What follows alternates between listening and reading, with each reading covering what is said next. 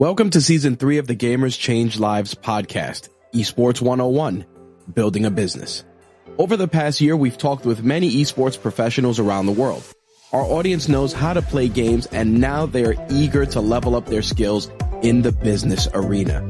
This season aims to equip every esports entrepreneur with practical and useful knowledge to achieve success.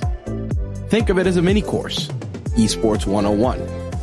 And now your host, Tom Leonard. I'm Tom Leonard. I'm the host of the Gamers Change Lives podcast, and we are really, really happy to have everyone show up here today. This is our first LinkedIn Live here that we're creating as part of the conversation that we're having on with the Gamers Change Lives podcast. Now, Gamers Change Lives podcast, if you've been listening to us, or maybe this is the first time you've heard about it, we talk about how esports can create jobs anywhere in the world. And we've been really, really lucky over the past 3 seasons. We've been at this for a few months now. And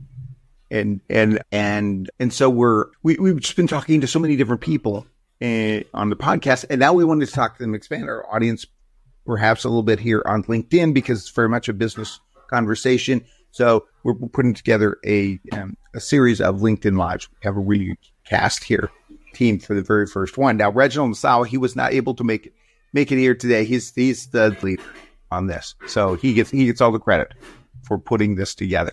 But here, really, really happy to have our guests today. And I'm going to have them give a really short introduction of what it is that they do, because that's easier than me going around the room and mangling people's names. So I'm just going to go across the way I see the list here. And again, if you could introduce yourself, that'd be great. So I'm Sufyan El-Fidali. So thank you, Tom, for inviting me. I have 2 hats. The first one, which is Marketing and Communication Director of the Royal Moroccan Federation of Electronic Games. And the second one, it's the Executive Director of the African Confederation of Digital Sports, which we'll talk about it later, that aim to unite Africa around this ecosystem and have a professional and relevant ecosystem for our next future generations. Great, because that's something we definitely do want to talk about here. So, Brad, could you give us a little introduction? Yeah, hi, guys. So thanks, Tom, for welcoming me to the first LinkedIn Live. It's an honor to do something first. I like doing firsts. I was credited with deploying the very first dedicated service for gaming in Africa way back in the late 1999, early 2000s, and created a lot of the first online tournaments and communities around gaming and esports. I'm currently the senior specialist for gaming and esports for a small little brand you may have heard of called MTN. We are the largest mobile network operator across the whole of Africa. So I'm really happy to be in this position right now. Great. We're happy to have you here. And Ronnie. Thank you, Tom, for having me here once again. Good evening to everyone joining us here. I'm Ronnie Lusigi. I'm a 28-year-old Kenyan, born and raised in Kibera, the largest slum in Africa. And soccer and video gaming is what gave me a meaning in life since I was a kid. So I did a lot of soccer, and it gave me an education. And through education, I've learned how to have some leadership skills in esports. And that's what I'm doing right now, leading Index G Esports as their CEO here in Kenya. Great. Because one of the things I really was happy the way the Reginald set this up is we're talking about esports in Africa, and we're getting to hear about it from people who are actually doing things on the ground in Africa, which is great. I really appreciate everyone being here. First, maybe we could talk a little bit about the challenges that you guys face in Africa, because one of the things that I keep wanting to tell a story over and over again is things that we don't consider here. I mean, here in the U.S. or in a lot of part of the world, many parts of the world, it's like we don't realize what some of the challenges are that you guys face every day. So maybe we could start with you, Brad, talking about what kind of challenges are you seeing there that maybe other people in other parts of the world may not be having? Well, there's quite a few. Mostly it's access, and the barriers to entry for gaming, specifically esports, are exceptionally high. We don't all sit across the same LSM brackets. and we're very much a dollar-based economy, and even your mid-entry, like the new consoles really are they're not within the grasp of most of the mass market and most of the users that we have. So again, it's the barriers to entry are exceptionally high. We were touching on something before we went live with the crazy power issues that we have within Africa. Trying to run esports and schedule matches online where most of the time 3/4 of your audience don't have power is also exceptionally challenging. So, I mean, those are just the two off of the top of my head. I think probably the largest one, and I've been very vocal about it for quite a while, is our ecosystems are a little bit broken compared to a lot of first world territories as well. I mean, the main reason why esports took off a decade or so ago was because a lot of the eyeballs started shifting, and a lot of not even hardcore gamers, but the audience that esports would generate would be huge. So we don't really have an awful lot of viewers of esports in South Africa. We have a large base of players and a large base of dedicated gamers, but we don't have an awful lot of viewers who watch the local streamers and watch all of the esports. So our ecosystems need to be adjusted accordingly. That's just, yeah. I mean, on those three topics, we could talk for 2-3 hours and there would be more, but that's it at 10,000 miles up. Yes, because when we've talked in the past, we've talked about servers. And yes. So it's always been a concern there. So how about you, Ronnie? What are the kinds of challenges that you see for esports in Africa? Yes, I'll begin by agreeing with Brad with the three main challenges he's raised, but also still on the ecosystem to just raise that whereas esports has really grown as a commercially driven avenue of the industries in Africa, sports has normally been a social activity. So for esports to grow in Africa, it has been the challenge of trying to start it as a commercially driven activity where the background of sports that we have, other traditional sports, are hugely social. I think even Sufyan would say I know Raja Casablanca, one of the biggest teams in Africa and in Morocco. They just recently turned into a company. I think it's a year or so ago. So imagine if such a huge sporting institution, just recently turned into a fully commercial body. So you see, so the challenge has been really us dealing with externally with the global esports industry is that in Africa, you start things socially first, then commercially. But in other places, esports started much more commercially, and they are now speaking about it being a social activity, including everyone, including the amateurs and what have you. But we have a huge video gaming culture across the continent in everyone I speak to. So I just add that to what Brad said. Yeah. So what do you? So yeah, Sufyan, what are the challenges that you're seeing in your part? Because what's really interesting here, if I'm understanding, you're in Morocco, Red's in South Africa, and Ronnie's in Kenya. So it's like we're covering all the bases. We're geographically there to some degree. And so yeah, Sufyan, what are some of the challenges that you guys are seeing? Actually, I will speak as an institution more, so I can give another point of view than the one that Brad or Ronnie gave that are relevant, of course. But from our perspective, the first challenge that we encounter as a federation or a confederation of electronic games is that we are a federation of several games at the same time. It's not like football or basketball. You are just focused on one sport. That's need a lot of resources to know what are the communities that are the most important. And even if you organize something with all the main communities, the others will came on social network and saying bad things or going up or leveraging on this competition toxically to say, no, you have also to do competition or to invest also in the other games. So that is a big challenge that we face, that we have to choose, unfortunately, some priorities, the games that we have to focus on in terms of investment in as a federation or a confederation. So that's the first challenge. The second one, I think, and it's also related to what Ronnie said, it's about the private sector. I think that today I would give the Moroccan example. We have the support of all our Ministry of Sports, of Education, of Youth, of Culture, and they know the potential. But the government cannot do everything.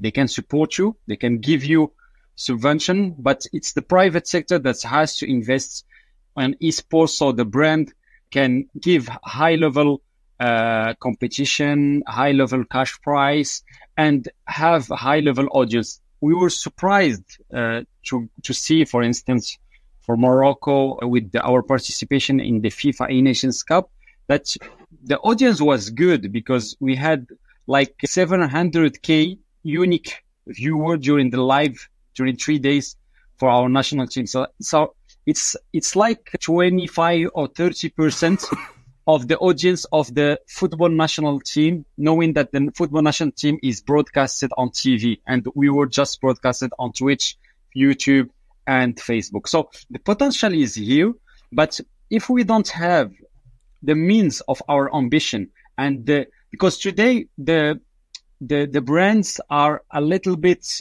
doubting about how they can engage with esports, because the average revenue per user in Africa is low. We know it, but the potential in terms of quantity is high because the population is young.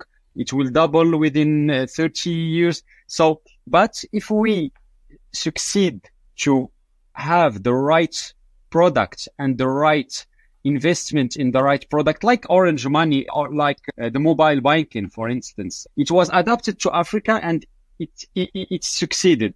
So, and today I think there are more people that have banking on mobile than the classic bank. So that's it. We have to adapt our product so we can have in Africa the trust of the brand, so the ecosystem can go up. I think those numbers are amazing when you were talking about that, your viewership there. That's great. And so, Brad, what would you say about public perception? Is public perception changing over time in Africa about esports? Are people becoming more accepting or more understanding of what esports can do?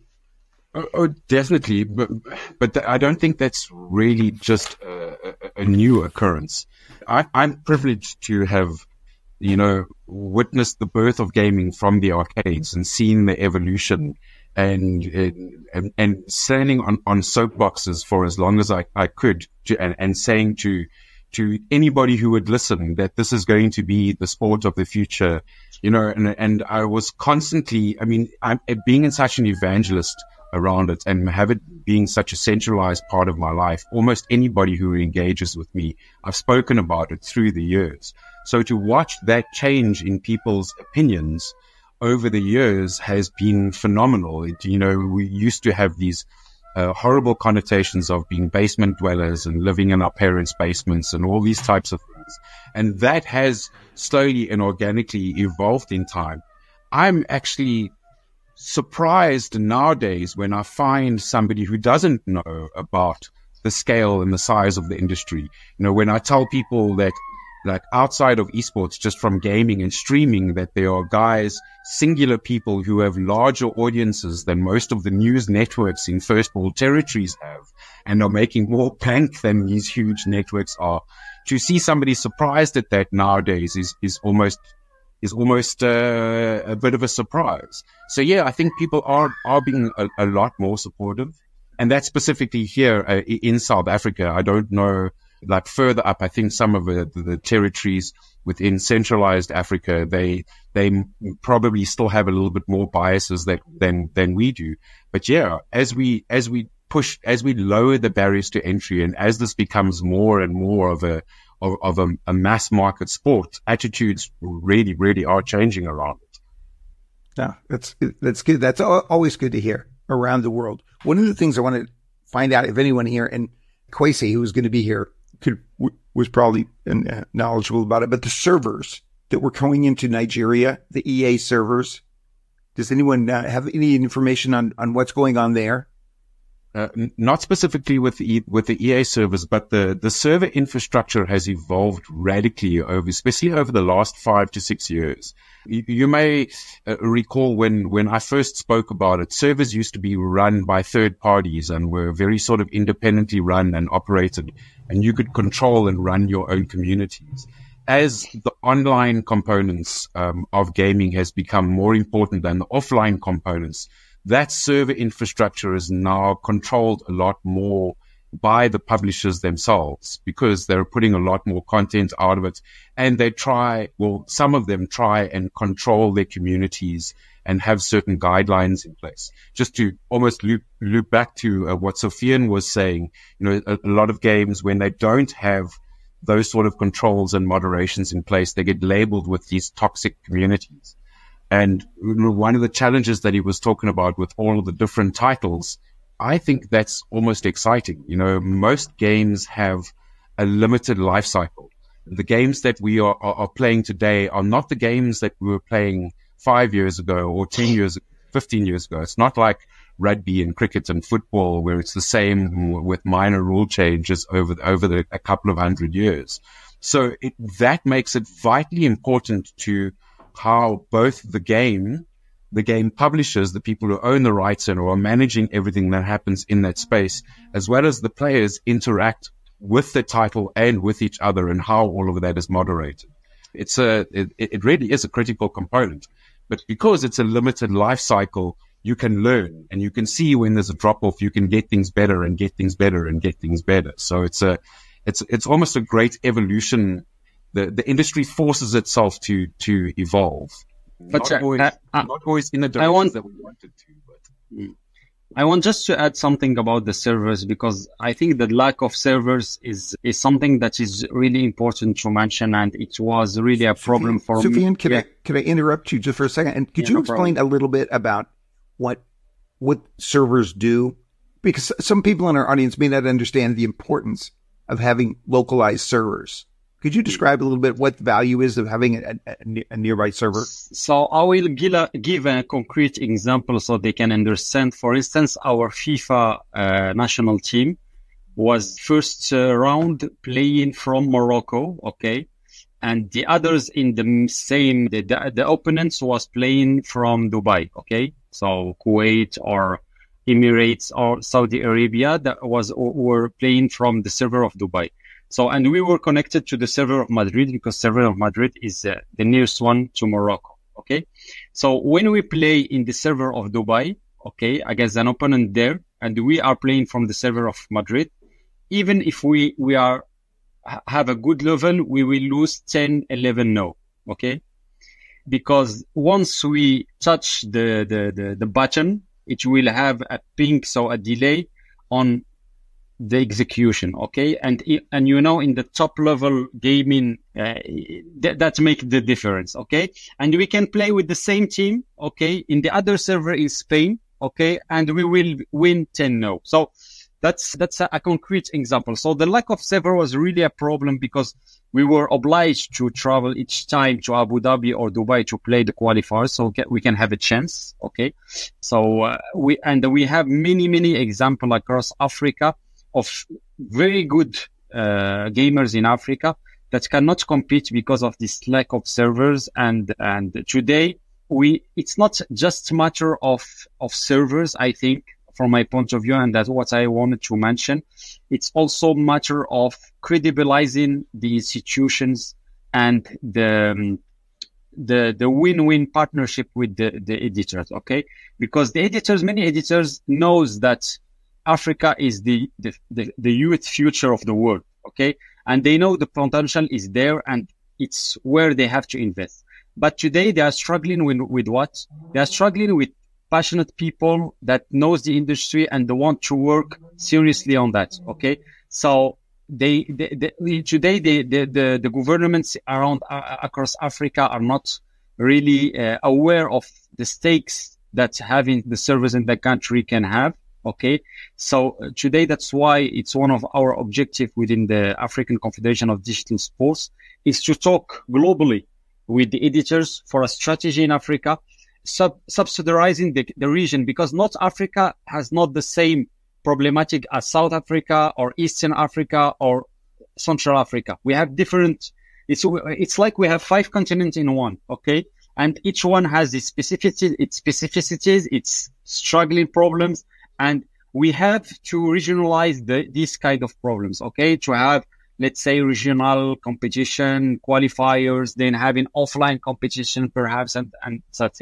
And that's what our role will be as a confederation, is to globalize the debate with the editor, so we can put together with the editor a strategy for Africa. So all Africans and all African countries can have access to the qualifiers in a, let's say, in ethic manner, and have their chance to be in World Championship. Why not? And why not earn and win the competition globally?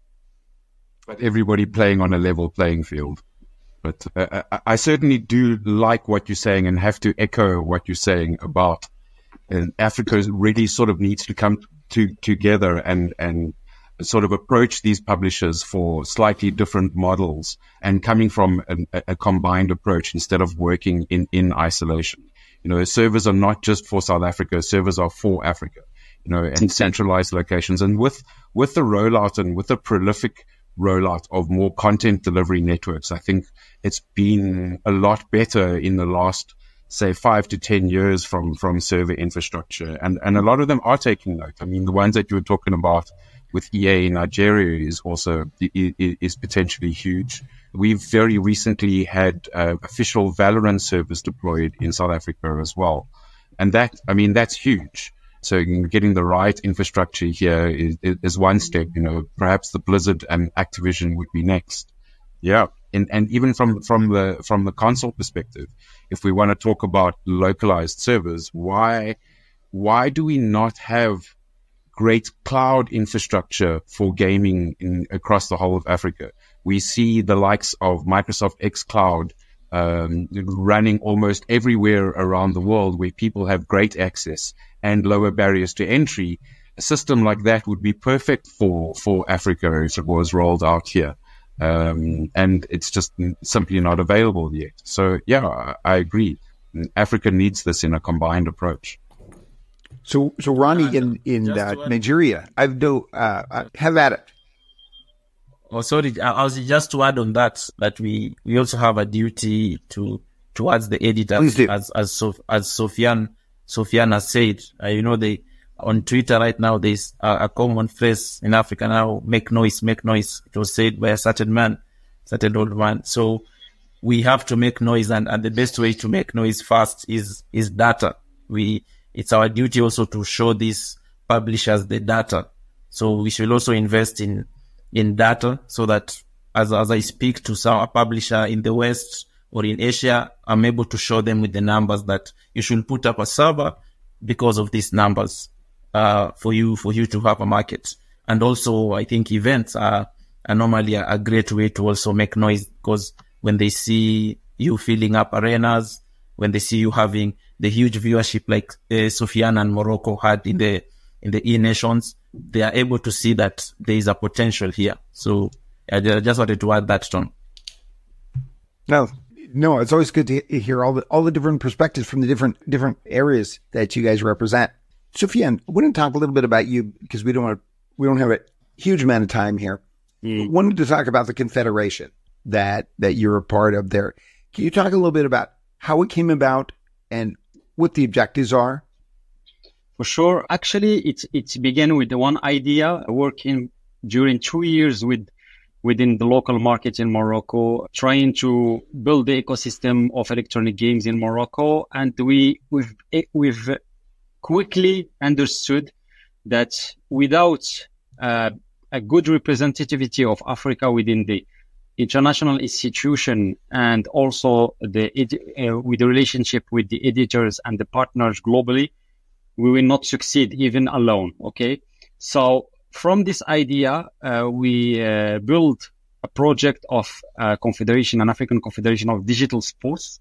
And by digital sports, there are electronic games inside for sure. So esports, but we have also the simulating game that could be medieval, within the next Olympic Games or in 2028 in Los Angeles.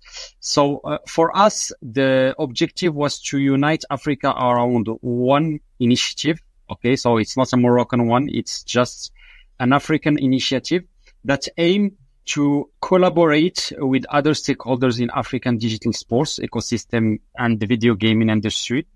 Also, we want give the possibility to African gamers to participate in international and regional programs and projects, and not just competition. It's all about training of coaches, training of the players, of the referees, and also give the possibility of gaming to be an inclusion and education domain for our next generation. So to summarize, we have a lot of things to do. Okay. It's just the beginning. One of the first priorities to be straight to the point will be first to unite the national governing bodies and association recognized by the governments, because without the support of the governments locally for each country, we will not succeed. So it will be our role, and it was matter of a lot of time to regroup this kind of people that are passionate. They are here on esports for years in Africa. Like Kwesi, he's not with us, but he's executive member of this confederation and the representative and the delegate from Ghana. So to group this kind of people that are passionate, they know the specificities of esports in Africa, and also they know locally how it works. Okay. And then we will push these people to become the federation of their country as any sports, like football or basketball, with a subvention to run local competition, to have infrastructure. And from our side in the confederation, we have to build global programs. We spoke about editors before, but we have many. We have training, as I said, it's important. Without training, we cannot go up in terms of level. We have to work also on education, on inclusion, on esports for women and handicap. So there are many topics like that. But the objective and the main one will be to globalize one entity that will implement all this strategy with one vision. We can not agree on everything. That's why we will regionalize the strategy.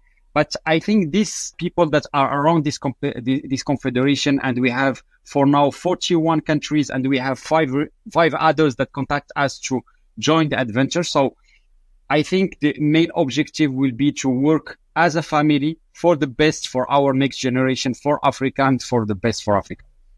Did you say you have 41 countries? Exactly. In the Constitutive Assembly that was organized in Casablanca, 26th of June, we had 41 countries present in Casablanca.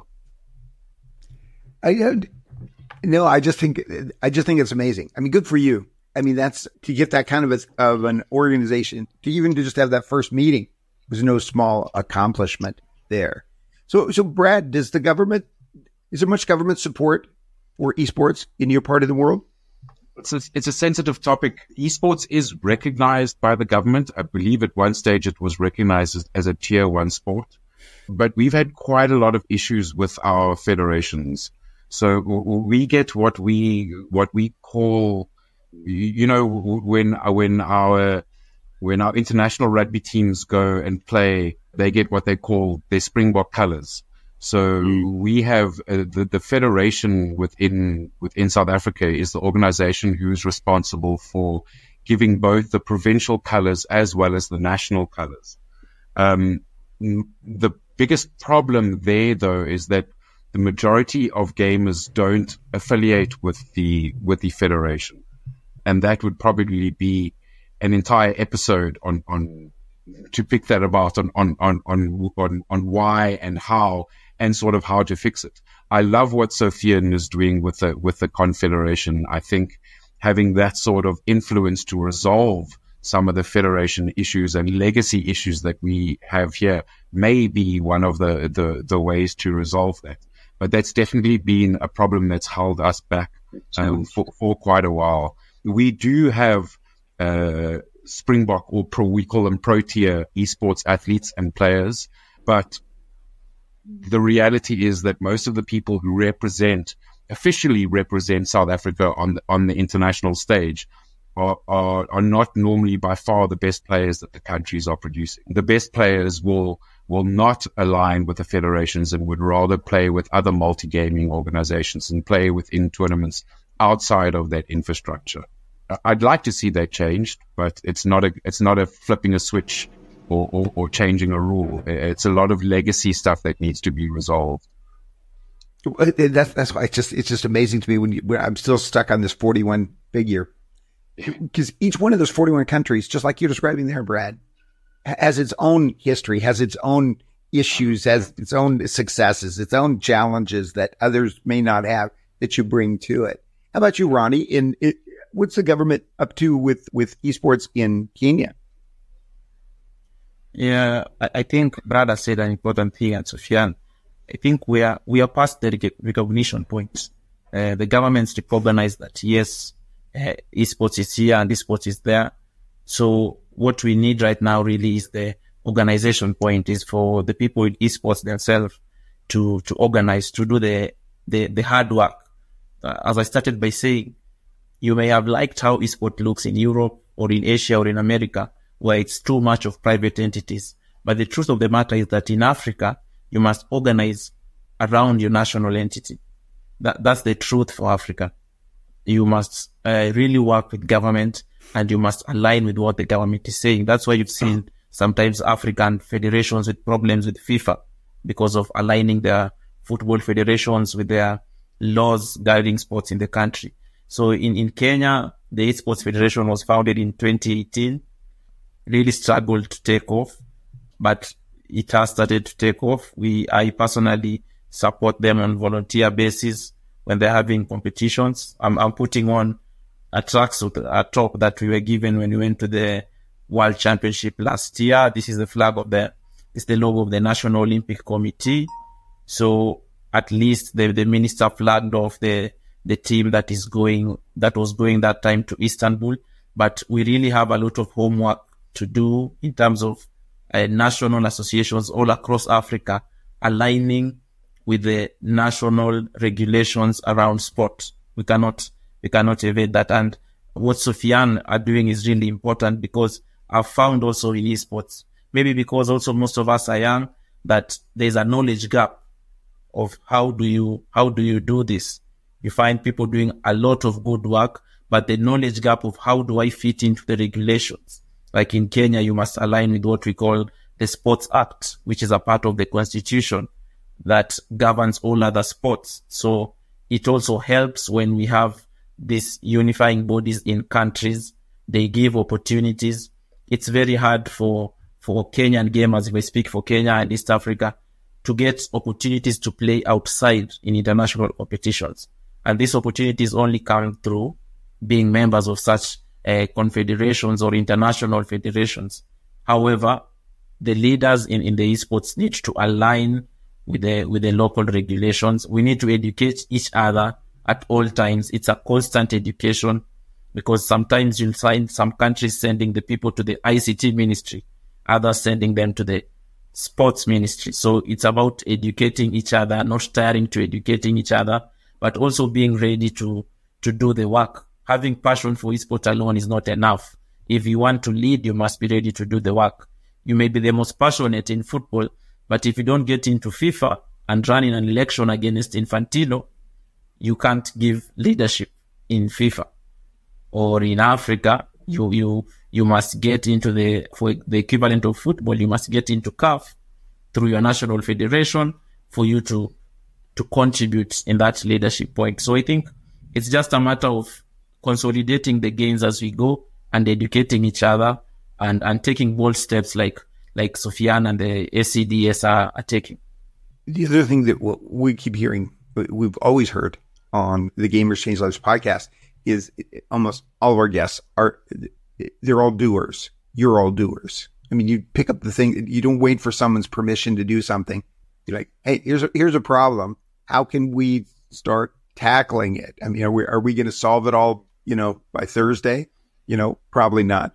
But you're absolutely right there when you're talking about people need to be out there and get working on things. I want to ask, as we kind of go around here, what are you most excited about the most positive thing, the thing that makes you feel the best about the short-term future in your part of Africa? What is it that's like, this is really good? And we're talking a little bit about some of the challenges and some of the problems, but it's like, look at the bright side. What gets you? You guys are all obviously excited about this, or you wouldn't be here. You wouldn't be doing this, you wouldn't be working in, not just at this event, you wouldn't be working in esports if it didn't excite you, if it wasn't fun. So what is it that you're looking the most forward to, Brad? So I think doing more of what we've been doing recently. I think I'm very lucky to work with such a massive organization called MTN, and so could you describe a little bit about what that is? Because that's not a company that we're familiar with here. Sure. So basically MTN is a mobile network operator. So we provide mobile data and mobile handset on either prepaid or postpaid and a variety of different packages. We also have the direct fiber into the home. So we're basically a mobile internet service provider. That's a very basic, and I know a few internet people will throw stones at me for saying it like that, but that's essentially what we are. Great. So what gets you excited? Well, I'm very excited that MTN recognizes that we need to democratize esports and really attempt to lower the barriers to entry. I think my passion about cloud that I touched on earlier was very much apparent. I think cloud gaming is definitely going to be a thing of the future. But I have to share a tiny little story with you. I was lucky enough to have working with a company that had huge budgets, and I executed what is probably still today the largest and most successful esports tournament in Africa. And I ran a tournament for the total value of 2 million rand, the largest prize money that had been seen in Africa to date. And that was very rewarding. It's rewarding to put that money into the ecosystem. At the beginning of this year with MTN, we've been doing democratized esporting events. So there are no barriers to entry. We go into shopping malls and have a wide variety of different gaming, from high-end PCs to medium-end consoles to mobile gaming and cloud gaming. And all people need to do is just come.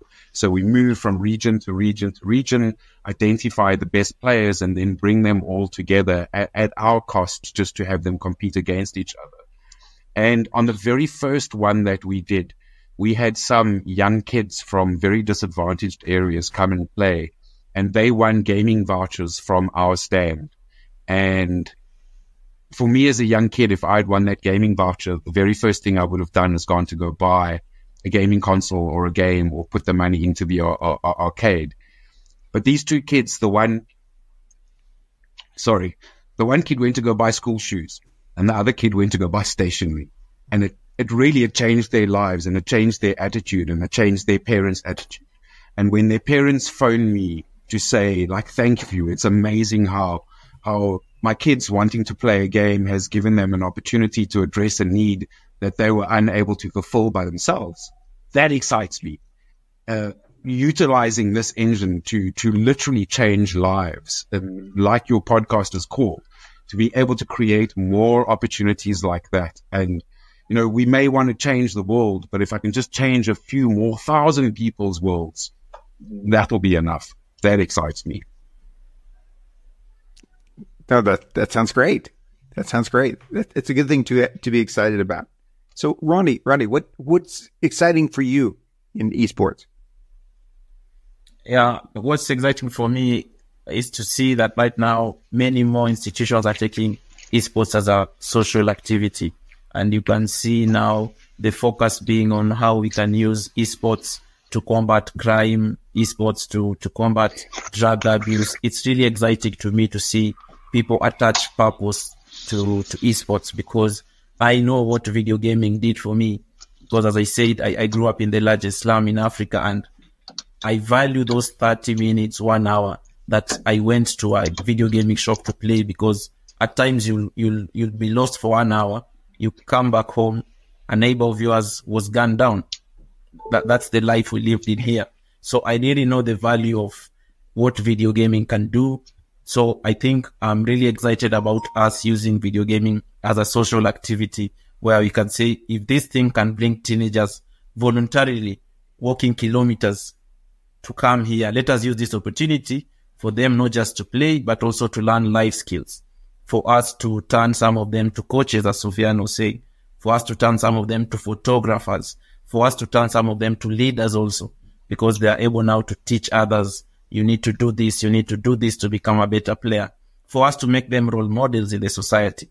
When we were playing soccer, when we were young, we used to say, when you become a popular football player in the slum, it's hard to engage in crime. Because if you were to do mugging and snatch someone's phone and run in between the houses, if people don't know you, you are gone. But if people know you and they ask, who was that running around here? They'll say, that was Ronnie. And we already know it's Ronnie who stole the phone.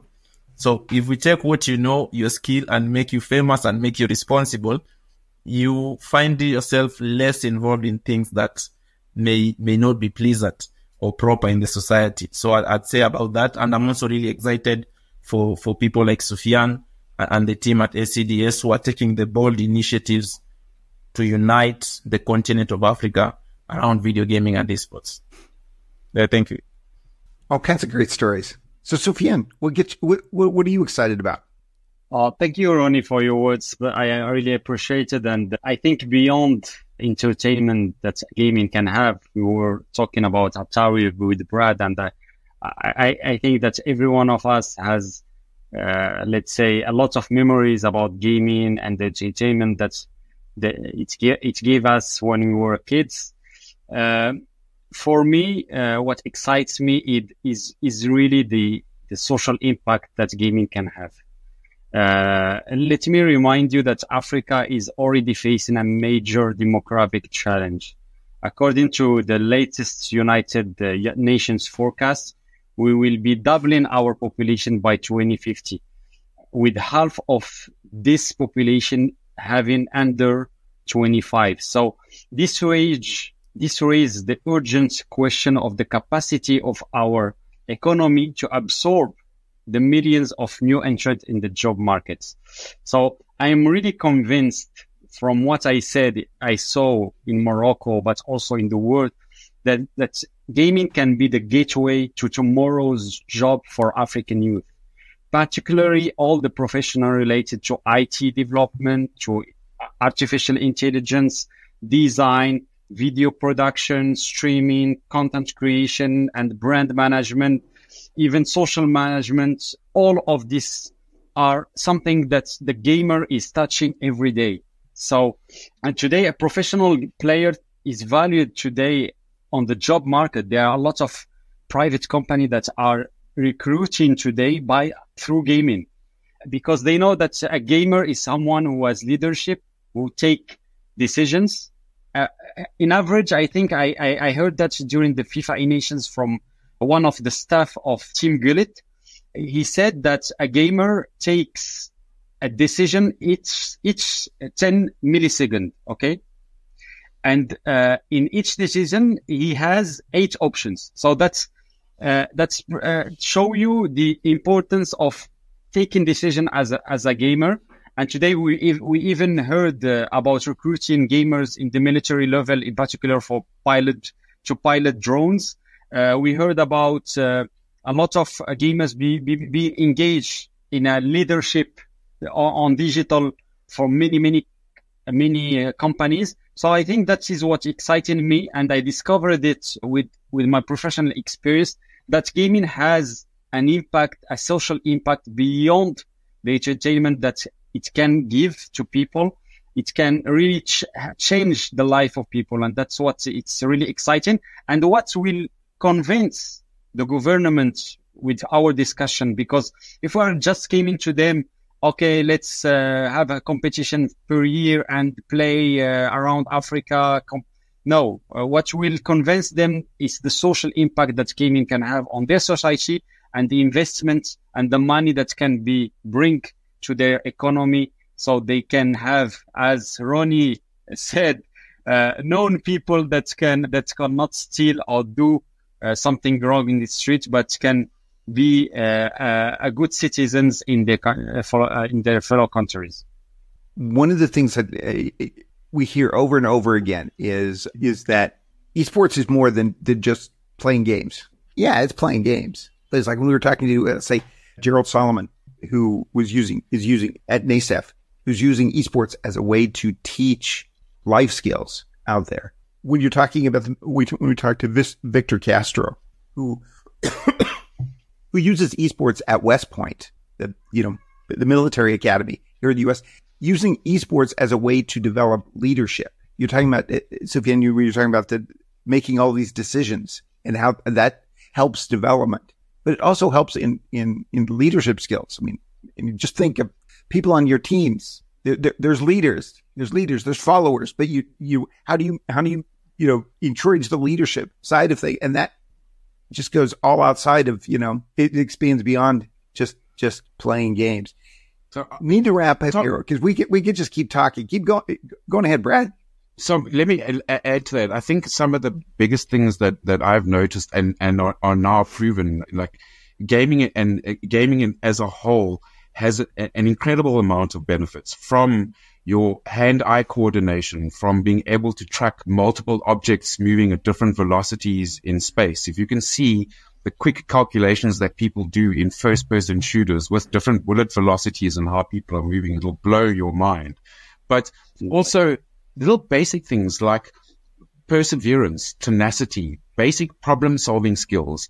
And one of the biggest things that gaming teaches us, and a lot of us forget about this, specifically in esports, in a what is becoming more and more a soft bubble-wrapped world full of participation trophies, gaming and esports teaches you how to lose.